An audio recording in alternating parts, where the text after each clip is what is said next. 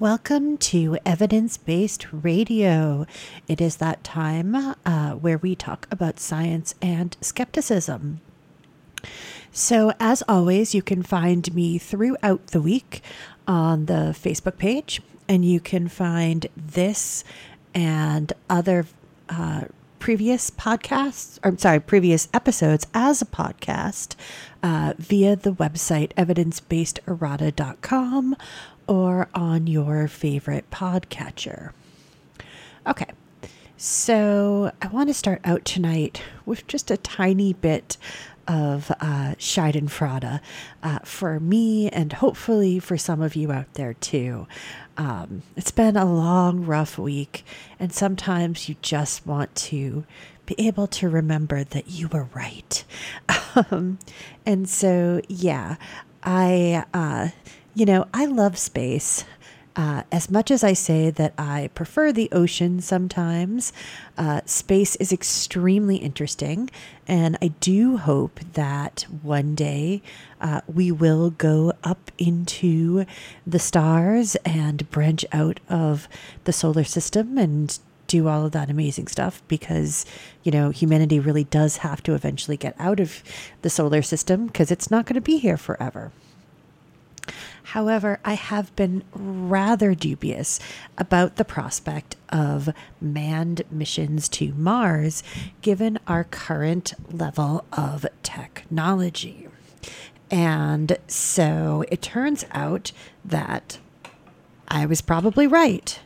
And so it turns out that my skepticism was warranted because you might remember the flashy claims of the Mars One company, that Dutch company that was running a competition for volunteers to go on a one-way mission to Mars to begin the first steps towards a permanent settlement on the Red Planet.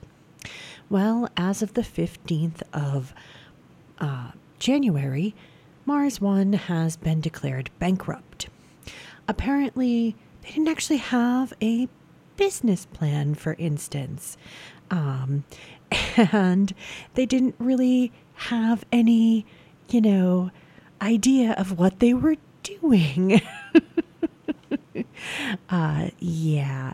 So apparently their entire business plan was to ask regular people to volunteer and thus have that sort of hype involved in that to make that enough of a sort of revenue stream from people who would want to be interested in that to drum up enough hype for funding that would have come from things like media deals to record the process. But the company hadn't actually secured any of those deals. And in fact, they hadn't even really talked to, and especially hadn't hired any experts. And so MIT research, for instance, showed that our current technology isn't yet advanced enough to maintain an atmosphere on Mars that would allow for humans to survive on the harsh planet. And so the research also indicated that given the estimates that they were showing, it wouldn't be enough food to sustain the astronauts for any length of time. And so, yeah, the whole thing was basically just a boondoggle. And so, yeah, I'm not the least bit surprised. And it does make me kind of happy to see that this is not going forward, because I think it was just a terrible idea from the get-go. Now, obviously, some things can be done in the private sector when it comes to space. I'm still dubious of private space much more companies, much more than I am of the prospects of NASA doing things in space. I think NASA is amazing and wonderful, and it should be funded, and it should be the one having the money go to it and have actual government scientists hired rather than farming it out to private industry. I think that is just a disaster waiting to happen.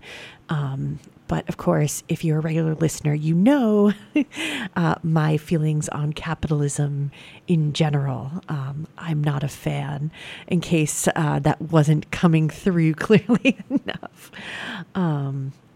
But yeah, speaking of NASA, let's talk about something that is very, very bittersweet.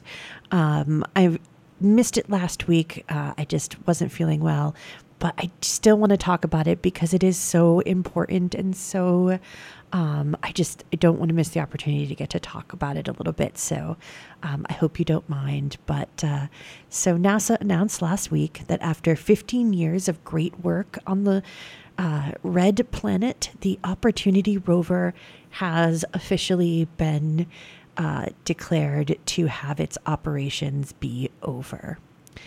And again, it's bittersweet because you'd want it, we all want it to have, roared back to life and been able to do more, but it did so much amazing work while it was there. And, it's definitely, it was supposed to be, I think of, a 3-hour tour.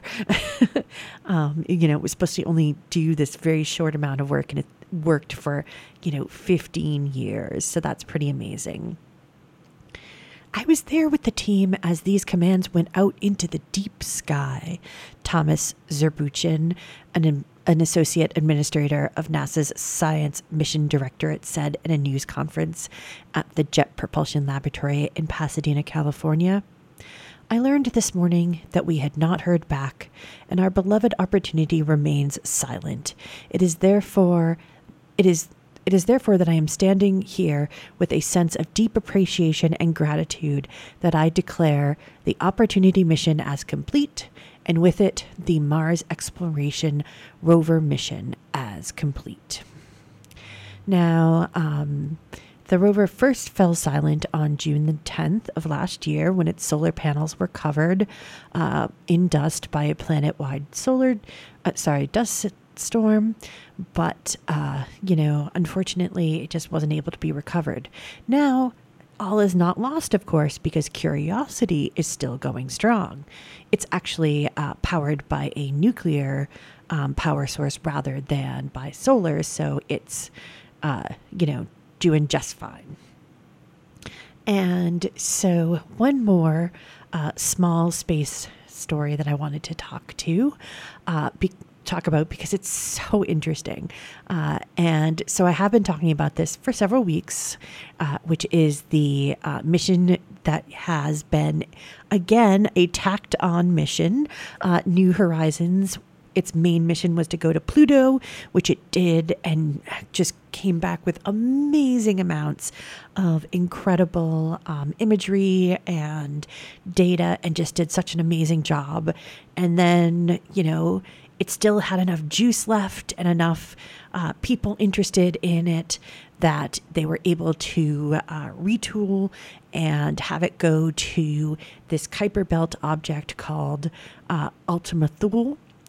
And so it turns out that has some pretty amazing secrets of its own. And so, when we first saw pictures of it, we just thought it was two sort of spheres kind of squished together. And but when they actually looked at the pictures as New Horizons zoomed past, it actually looks more pancake shaped.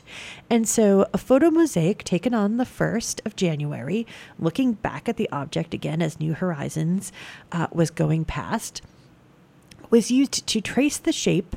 And basically what they did was they used the parts of each image where stars were blocked out on the side of the object that wasn't illuminated by the sun in order to make this composite picture. And so what it suggests is that the smaller lobe is kind of like a walnut, while the larger lobe is more of a sort of very flattened pancake shape. So it's very, very odd. We had an impression of MU-69 based on the limited number of images returned in the days around the flyby, but seeing more data has significantly changed our view, Mission Principal Investigator Alan Stern of the Southwest Research Institute said in a statement. It would be closer to reality to say MU-69's shape is flatter, like a pancake, he added. But more importantly, the new images are creating scientific puzzles about how such an object could even be formed. We've never seen something like this orbiting the sun. So it's very cool. And luckily, we will continue to get more information from the spacecraft for well over the next year. It'll continue to send back data. And so hopefully some of that info will give us a better idea of just what the heck is going on with this amazingly cool and faraway object that we've had this wonderful opportunity to get to visit. And so, yeah, like that's so amazing. And NASA has been doing such amazing work. And a lot of things have been overshadowing it recently. Something that happened this week that I don't really want to talk about because I think it's silly and ridiculous to even give it space to be talked about. Absolutely no pun intended. So yeah, let's just remember how incredibly, incredibly good NASA is at what it does and just kind of hold on to that. All right, so let's move on now and talk about a story that came out this week where some people were very like breathless and thought it was this huge, scary thing. And oh God, how could this have happened? And so you may have heard about this. It was recently revealed that for over 20 years, or for around 20 years, 3 5-gallon paint buckets full of uranium ore were, basically tucked away in a corner near the taxidermy exhibit at Grand Canyon National Park's Museum Collection Building. Now, the first thing to point out is that this is uranium ore. It's not processed uranium. It's not weapons grade uranium. It's uranium ore. It's what you pull straight out of the earth. And so this already makes it less dangerous than the average person probably thinks about when they hear the word uranium. Now, of course, despite the concerns of Elston Swede Stevenson, who sort of quote unquote broke this story, apparently he's a health and wellness manager at the park's South Rim. According to basically all of the nuclear scientists that have been interviewed by various people in, for various science news outlets, the danger to the average visitor would have been minimal. Even those precious school children who obviously we worry about and who apparently were sitting for 30-minute presentations sort of nearby, they were very likely exposed to no more than the basic background radiation that is all around us all the time. And so, of course, that's always something to remember is that we are actually being sort of irradiated at all times, every moment, just in the atmosphere. There are, stray cosmic rays and things like that. We do not live in an environment free of radiation at any point, unless you actually hermetically sealed yourself in a lead-lined box. But even that doesn't work because it turns out that what will happen is that the radiation will hit the lead and actually turn the lead into more dangerous elements. So that doesn't actually work over the long term. Anyways, I remember that from when they were talking about how to do shielding for spacecraft, that it turns out that lead is not actually all that great for that, for more than just, especially for humans, that, it's great to put some, to lead line something in order to protect it from other things. But anyways, that is an aside. So, it's not really that bad. The amounts of radiation exposure from natural terrestrial sources and galactic cosmic rays to people living anywhere is far higher than most realize, F. Ward Wicker, a radio ecology expert and professor emeritus at Colorado State University, told Live Science, for instance, in an email, life flourishes in this constant radiation environment because DNA repair mechanisms operate efficiently and rapidly in cells, provided that intensity of a radiation exposure is within certain levels. Now, again, obviously that is the key point. What were the levels? And it turns out that the levels were almost certainly not dangerous in the least. And so the ore, first off, mostly emits gamma particles, which are the least dangerous form of radiation. Alpha particles, I think, are the most dangerous. I think it goes alpha, beta, gamma. And so it's really, basically I also, what this makes me think of is you sometimes see the old advertisements for them when, kids in the 50s would get sort of science kits, and they had all sorts of crazy things in them, like uranium ore, for instance, and they all survived for the most part.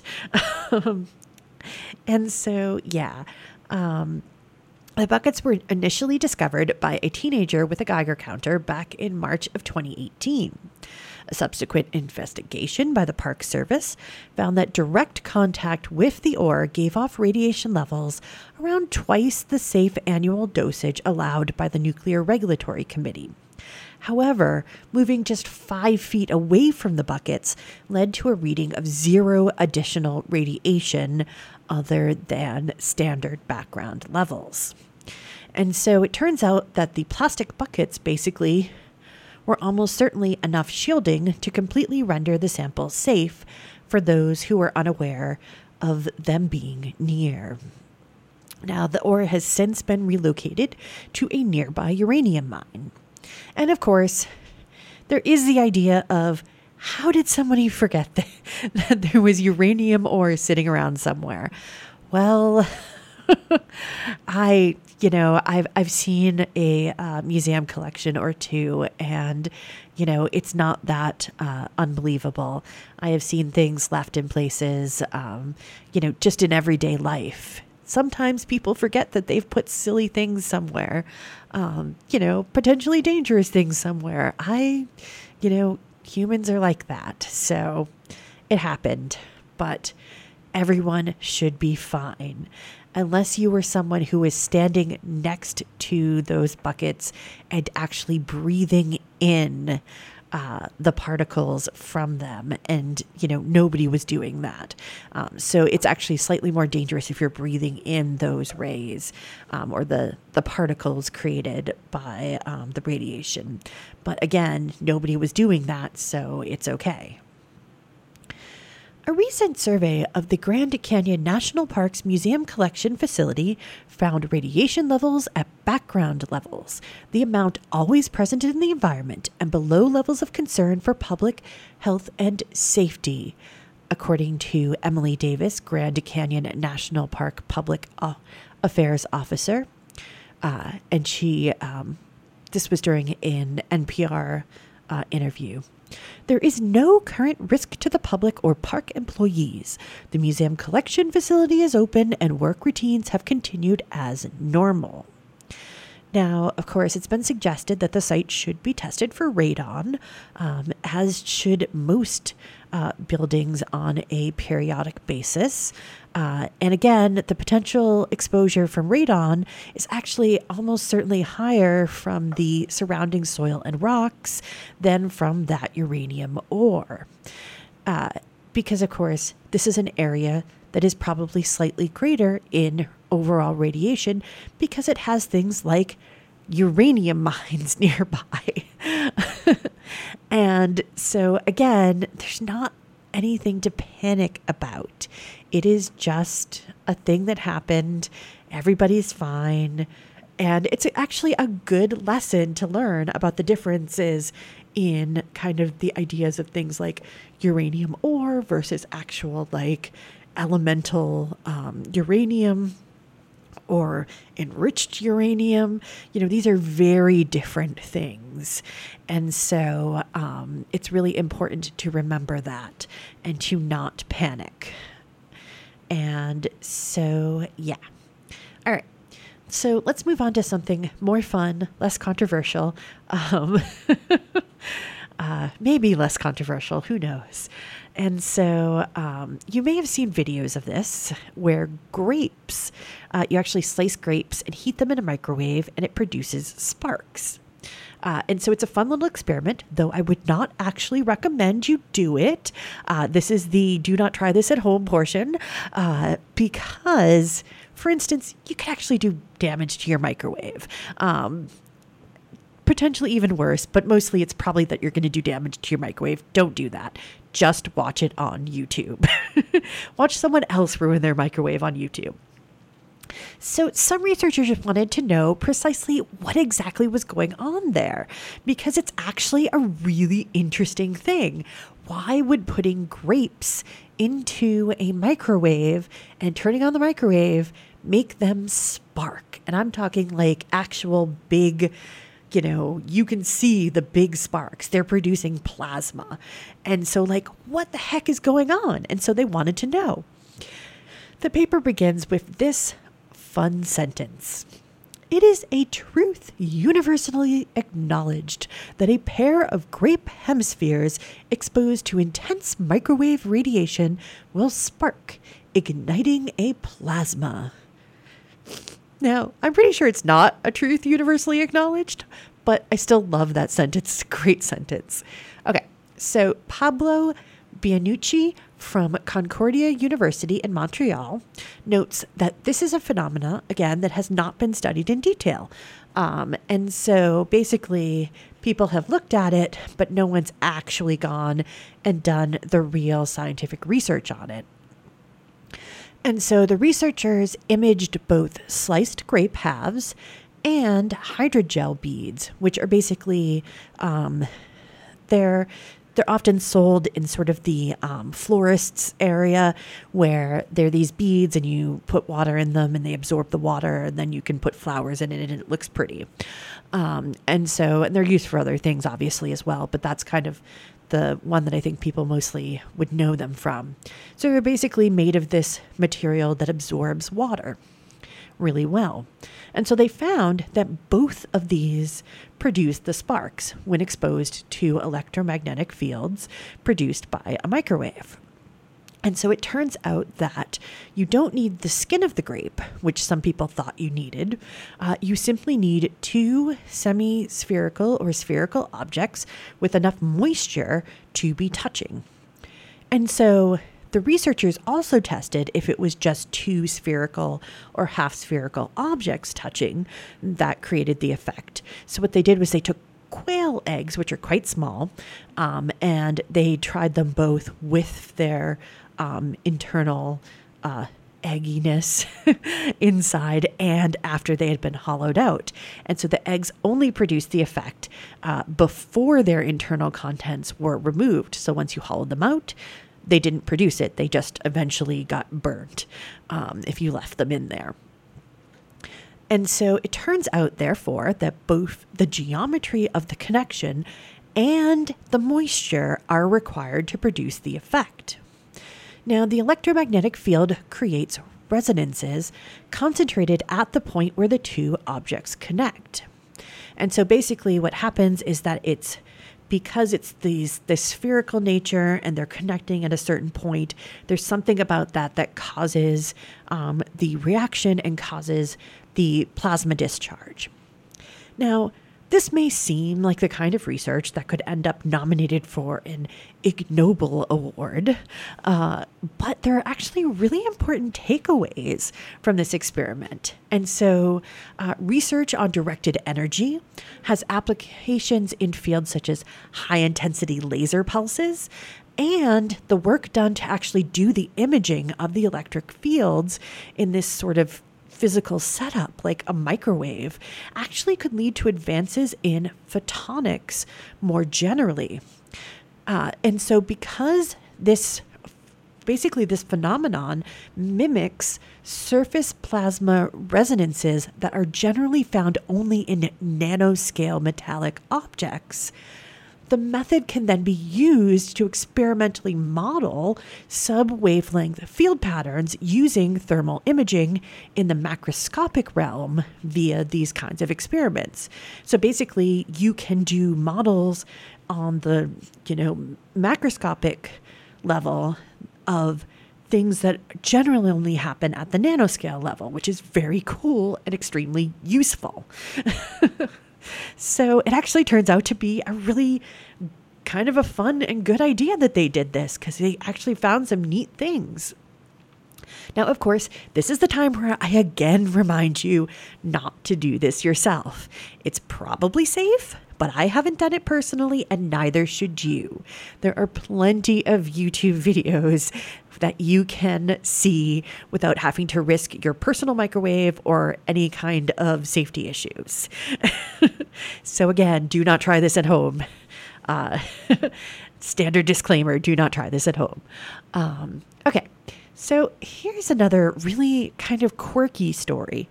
Not as fun necessarily, but really interesting. I just thought this was, I've kind of had this in the back of my list of things to talk about for a couple of weeks. And I'm like, I'm eventually going to get to it, because it wasn't time sensitive, but it was I wanted to share it with you at some point. So, researchers have been able to use a photograph of a toppled train in combination with eyewitness accounts to determine the epicenter of the 1906 San Francisco earthquake, which of course was a 7.9 on the Richter scale. It was huge. It destroyed most of the city. And so it was pretty incredibly awful. But there actually was an upshot to this, despite the fact that, it was basically a giant disaster that killed up to 3,000 people. It actually spurred the creation of modern seismic studies. And so it's really interesting to have sort of full circle come back to doing more research on this earthquake in order to, basically come together with that other kind of research that was done in order to find the hypocenter. And so it's not the epicenter, I'm sorry, it's the hypocenter, which is the place where it was in the earth. And so, yeah, it's really, I think, very cool. It's important to understand how these larger quakes occurred so that we can build safer buildings, explained Swertha Veronagovna, postdoctoral research associate in structural computational science at Idaho National Laboratory. I think these types of eyewitness accounts really help with this. That's why I found the problem really cool. Now, such research has actually been tried before, but a better data set combined with newer modeling software suggested researchers take another try. And so, along with the image, the team used a 1907 account of the crash from a conductor's description. And so he said, "At Point Reyes Station, at the head of Tamales Bay, the 5:15 train for San Francisco was just ready. The conductor had just swung himself on when the train gave a great lurch to the east, followed by another to the west, which threw the whole train on its side. The astonished conductor dropped off as it went over, and at the sight of the falling chimneys and breaking windows of the station, he understood that it was the trembler. The fireman turned to jump from the engine to the west. When the return shock came, he then leapt to the east, and borrowing a Kodak, he took a picture of the train here represented." And so, using this data, the team created a model of the train, basically as a simplified long rectangular prism, and the earthquake as a simple up and down wave motion of the ground. They then determined how much force would be necessary to tip such a large rectangular prism. They found that an acceleration of the ground would have to have been at least 4 meters per second squared, which is just under half the acceleration for an object falling in a vacuum. Now, there are limitations to the study. For instance, the researchers didn't have a good estimate for the weight of the train.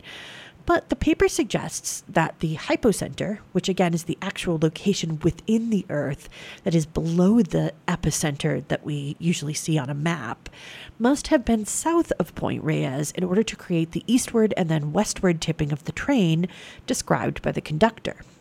This suggests that the hypocenter was either offshore of San Francisco or near the city of San Juan Bautista. So, really fascinating. Okay, so we are going to take a break, and then we're going to come back, and we're going to talk about something that nobody likes, but it's a fascinating story nonetheless. So we're going to come back and talk about stink bugs for a minute. So please do stay tuned. I promise there'll be other things to talk about after that.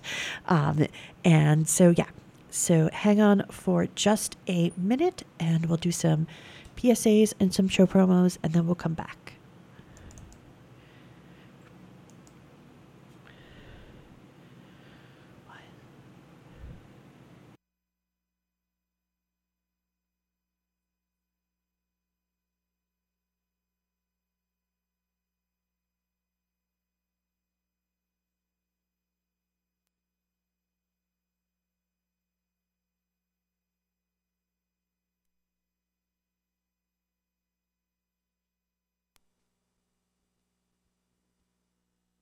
Hi, I'm Charlie. I fight fires and I save lives.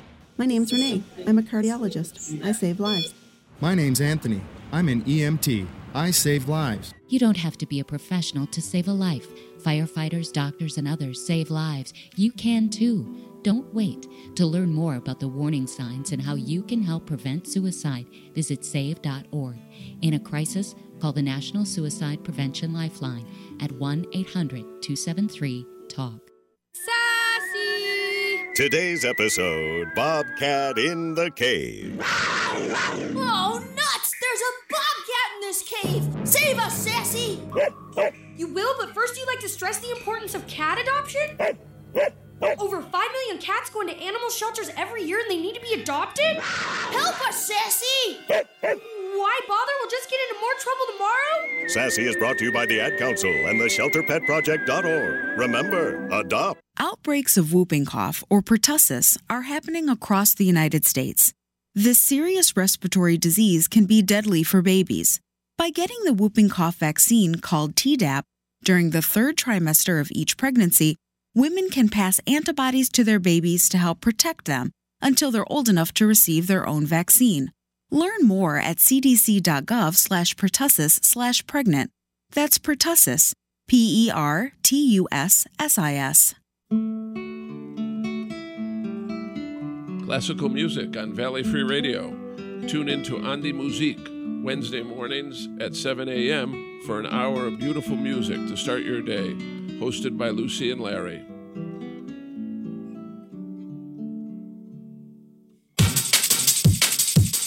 Drum and Bass with DJ Fife is on 8 o'clock on Saturday night. We roll from 8 o'clock to 10 o'clock on the Valley Free Radio, WXOJLP, or online at valleyfreeradio.org.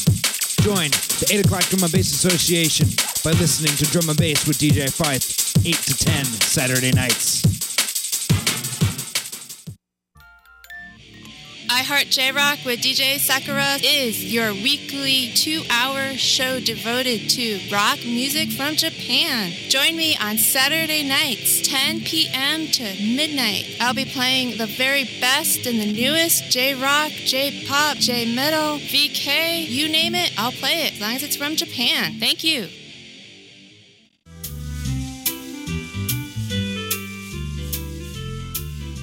Northampton Winter Farmers Market is open every Saturday at the Senior Center on Conn Street.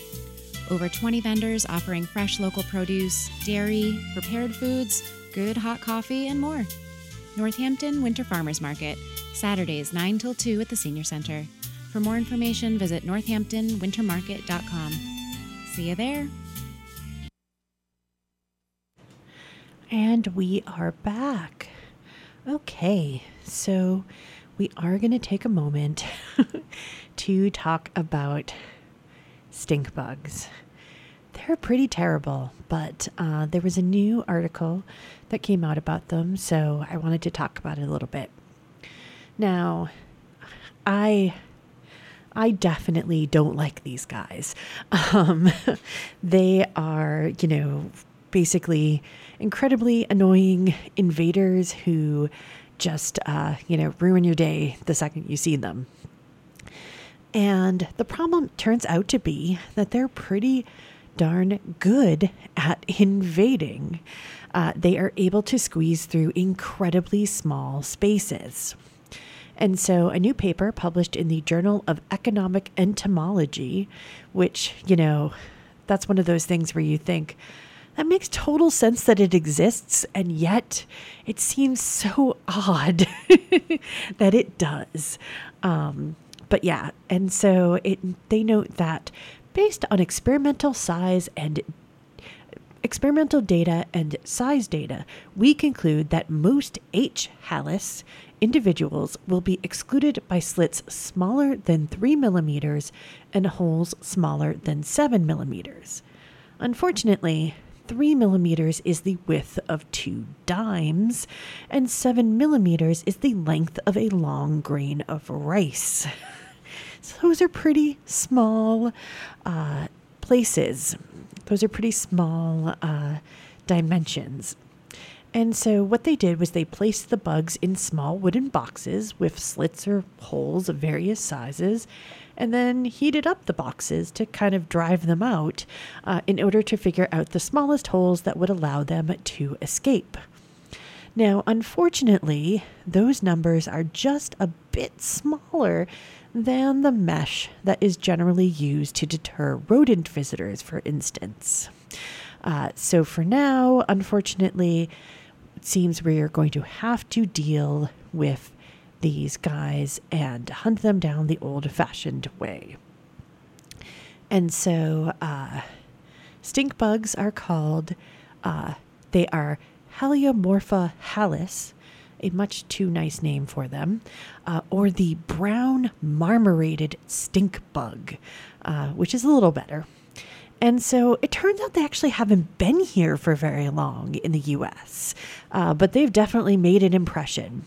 And so they were first spotted in Allentown, Pennsylvania, back in 1998, and they most likely hitched a ride in shipping containers from Asia. And they probably would have gotten there, several years before they were actually detected. Unfortunately, since then, they've basically swept across the country and become an agricultural and domestic pest. They impact apples, peaches, sweet corn, peppers, tomatoes, field maize, and soybeans, among other things, and especially in the mid-Atlantic. They started in the mid-Atlantic, so that makes sense. And so they basically are a scourge across the country now. They can actually cause wine to be tainted.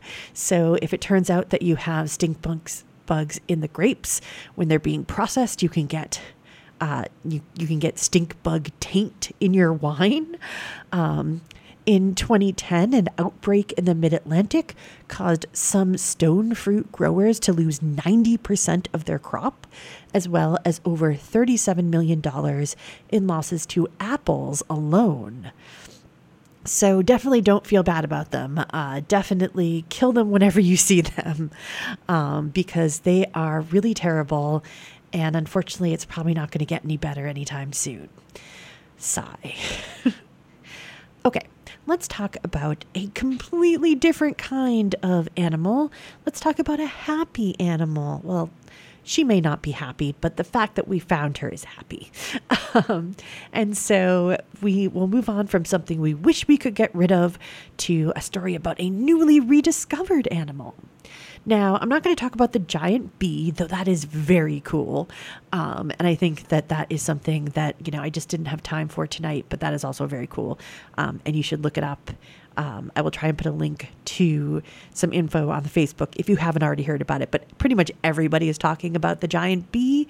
So I thought it'd be better to talk about the giant tortoise that they found. And so a female Fernandina giant tortoise has been discovered in the remote wild of the Galapagos Islands. And so it was an expedition funded by Animal Planet in association with a show called Extinct or Alive, hosted by biologist Forrest Galanty. Now, of course, mixed emotions about these sorts of things, but they found this, amazing animals. So hooray. And, I would probably watch this. I have a terrible soft spot for these kinds of shows. So, and I think the Animal Planet shows like this are definitely a step up from many other things that are out there. And so the last sighting of a member of this species was back in 1906 when they found a unfortunately deceased male. Now, the tortoise they discovered this time is an extremely old and apparently slightly underweight representative. She is doing okay, but again, was slightly underweight. But it shows that they are still out there living, at least a couple of them. Now, she's thought to be at least 100 years old, and she was first spotted on Fernandina Island on the 17th of February. And so Animal Planet is working in conjunction with the Galapagos National Park and Galapagos Conservancy to, help work on protecting this critically endangered tortoise. Now, the island is actually volcanically active, and so researchers had worried that La Cumbre, the island's volcano, had actually caused the demise of the species. The reason no sightings have been made is that Fernandina is an extremely sparse, remote, and harsh environment, more or less completely inaccessible to most people, Galante told Gizmodo. Additionally, no one from the Galapagos National Parks really believed in its existence, so no resources were put forward to look for the animal. Fortunately, myself and the two scientists I went with still held out hope, and that led to the finding of a super small, isolated patch of suitable habitat and eventually the animal. And so apparently she'd been hiding from the sun in a pile of brush, and she was positively identified by the shell morphology and facial features, according to a statement by Animal Planet. And so she's about half to 2/3 the size of the dead male that was found in 1906. And she's been relocated to the Fausto Llarena Tortoise Breeding Center, which is a national park facility on the island of Santa Cruz. And she's been given a specially designed enclosure. And so conservationists are cautiously optimistic that they'll be able to find a mate for her, because it did seem like there were signs of tortoise scat and track marks found on the island that suggested there was more than one tortoise out there. And funds have already been pledged to go out there and do a subsequent foray to the island in search of a beau for her to try and help breed and maybe bring the species back from the brink of extinction. So that is very cool. Now, speaking of reptiles, this is just out recently. Researchers are reporting on the discovery of a small species of Tyrannosaurus, or a tyrannosaur, that helps fill in the evolutionary history of one of the world's most well-known species of dinosaur. And so Lindsay Zano, head of the Paleontology Division at the North Carolina Museum of Natural Sciences, first discovered the fossilized remains in 2012 while on a dig in eastern Utah. The fossils turned out to be the right leg of a bipedal predator, and it just happens to be a cousin of the famous T-Rex. Now, this was not the hulking super predator that haunts the nightmares of many. Rather, it was a human-sized dinosaur. He probably would have been just around 6 feet tall and weighed around 170 pounds. Now, she was able to determine that the animal had been around 7 years old and was therefore basically mature at the time of death by looking at the growth rings in the bones. Basically, when reptiles of this kind grow, they get these rings, kind of like the rings in trees. It's certainly not a very young individual of a very large species, Zanos said. She named it Tyrannosaurus moros, after the embodiment of impending doom in Greek mythology, which is, of course, a fitting name for the ancestor of T-Rex. This specimen would have lived around 96 million years ago. That's 30 million years before its larger and scarier cousin would begin to stalk the Earth until the cataclysm or series of cataclysms that ended the reign of dinosaurs. And so again, as we sometimes do when we talk about dinosaurs, we remind people that Tyrannosaurus rex didn't actually live during the Jurassic. It lived during the Cretaceous. I'm sorry, not during the Cretaceous. It was during the... now I'm forgetting. I'm so sorry. I lost my train of thought. Let's just keep going with this. And just know that Tyrannosaurus rex did not actually live during the Jurassic. But anyways, that's, something that I'm sure you've definitely heard before. All right. So this dinosaur would have lived in the late Jurassic. And so at that time, the large apex predators were members of another well-known dinosaur species, the allosaurs. And so these large-toothed, sharp-clawed behemoths died out sometime in the Cretaceous, which is when the Tyrannosaurus took over as top predator. There we go, the Cretaceous. And so the transition was a major event, but little is really known about it because despite an abundance of small-bodied species from around 150 million years ago, first in Asia and then in North America, little evidence of Tyrannosauruses is found again until the age of T-Rex around 80 million years ago. This makes Moros extremely important to the story. And so other than one other skeleton, which we're going to talk about in a second, or fossil, basically previously all we had found was teeth. And so we know that, quote, it was a defining event in dinosaur evolution, but we still don't know very much about it, says Steve Brusati from the University of Edinburgh. We're not really sure exactly when it happened, if it happened quickly or was more of a prolonged battle, or if it happened across the northern continents all at once. And so finding Moros suggests that the transition was compressed into the relatively short span of just 15 million years. And of course, while that doesn't seem like, that seems like a very long time, it's the fact that it would have required the species to evolve into an animal around 100 times the dimensions that it was at that point in order to get to the dimensional requirements of a T-Rex. And so even though 15 million years seems like a long time, evolutionarily, it's really not. This doesn't completely solve the mystery of why the Tyrannosaurus took over from Allosauruses, but like a partial fingerprint at a crime scene, it provides important context and helps rule out some theories, Brusette said. Now, Brusette and his team found a similar species of Tyrannosaur in Uzbekistan 3 years ago. And so they called theirs Timurlengia, after the Central Asian conqueror Timur, or Tamerlane, as he's usually known in the West. And so this beast would have been around the size of a modern horse and lived around 90 million years ago. There is still a gap of around 10 million years between Timurlengia and Moros and huge tyrannosaurs, Brusetta said. Filling that gap, and hopefully with more complete skeletons, will be the next big breakthrough. Now, meanwhile, Xano is working hard in Utah, where temperatures can reach 130 degrees in the summer. Yikes.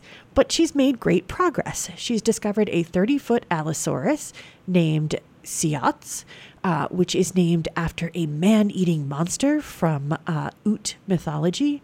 And so they're also working currently on describing 3 new species of dinosaur and a new turtle. So it's really interesting. We're working to uncover an entire new ecosystem, Xano says. And so basically it turns out that this layer of rock is older than those that bear the sort of more flashy Tyrannosauruses and Triceratops and things that, people are used to seeing that are from the Cretaceous. And these fossils are also not necessarily as well preserved as some of those upper layers. And so therefore, this part of the puzzle has been understudied, making it prime territory for Xano to basically go out there and make these important finds. And so she hopes to find out why Allosauruses died out during this time. And so it was actually a changing world at this sort of change from the Jurassic to the Cretaceous. And so it was actually where we had the proliferation of flowers, for instance. And there was also rising global temperatures and sea levels. And so, for instance, Asia and North America were connected. And so species that had been primarily in Asia were expanding into new ranges in North America. And so it may have been some of these or all of these factors that led to the decline of Allosaurus and the rise of Tyrannosaurus. Tyrannosauruses are such iconic predators that people think they somehow outcompeted their rivals and were destined to be the top predators of the day, Xano says. But Moros helps us understand that their success was linked to the extinction of Allosaurus. Had that not happened, these tiny animals wouldn't have been able to assume the top predator role. There was no destiny in the ascent of Tyrannosaurids. So that's really interesting. I like the idea of I still wouldn't want to meet one, but I do like the idea of it nonetheless, of, basically chibi versions of Tyrannosaurus Rex. Like, a Tyrannosaurus Rex the size of a 6-foot, Tyrannosaurus Rex is still going to kill me very quickly. But I like the idea of maybe, going to be able to see it in a zoo. Because, a bear is going to kill me very quickly, or a tiger is going to kill me very quickly, but I still kind of want to see them. So, yeah, I think that a tiny Tyrannosaurus Rex would be pretty fun to get to see. Maybe one the size of a horse. Though actually, I think it depends on, the horse as to whether or not they would be the same exact size or different sizes.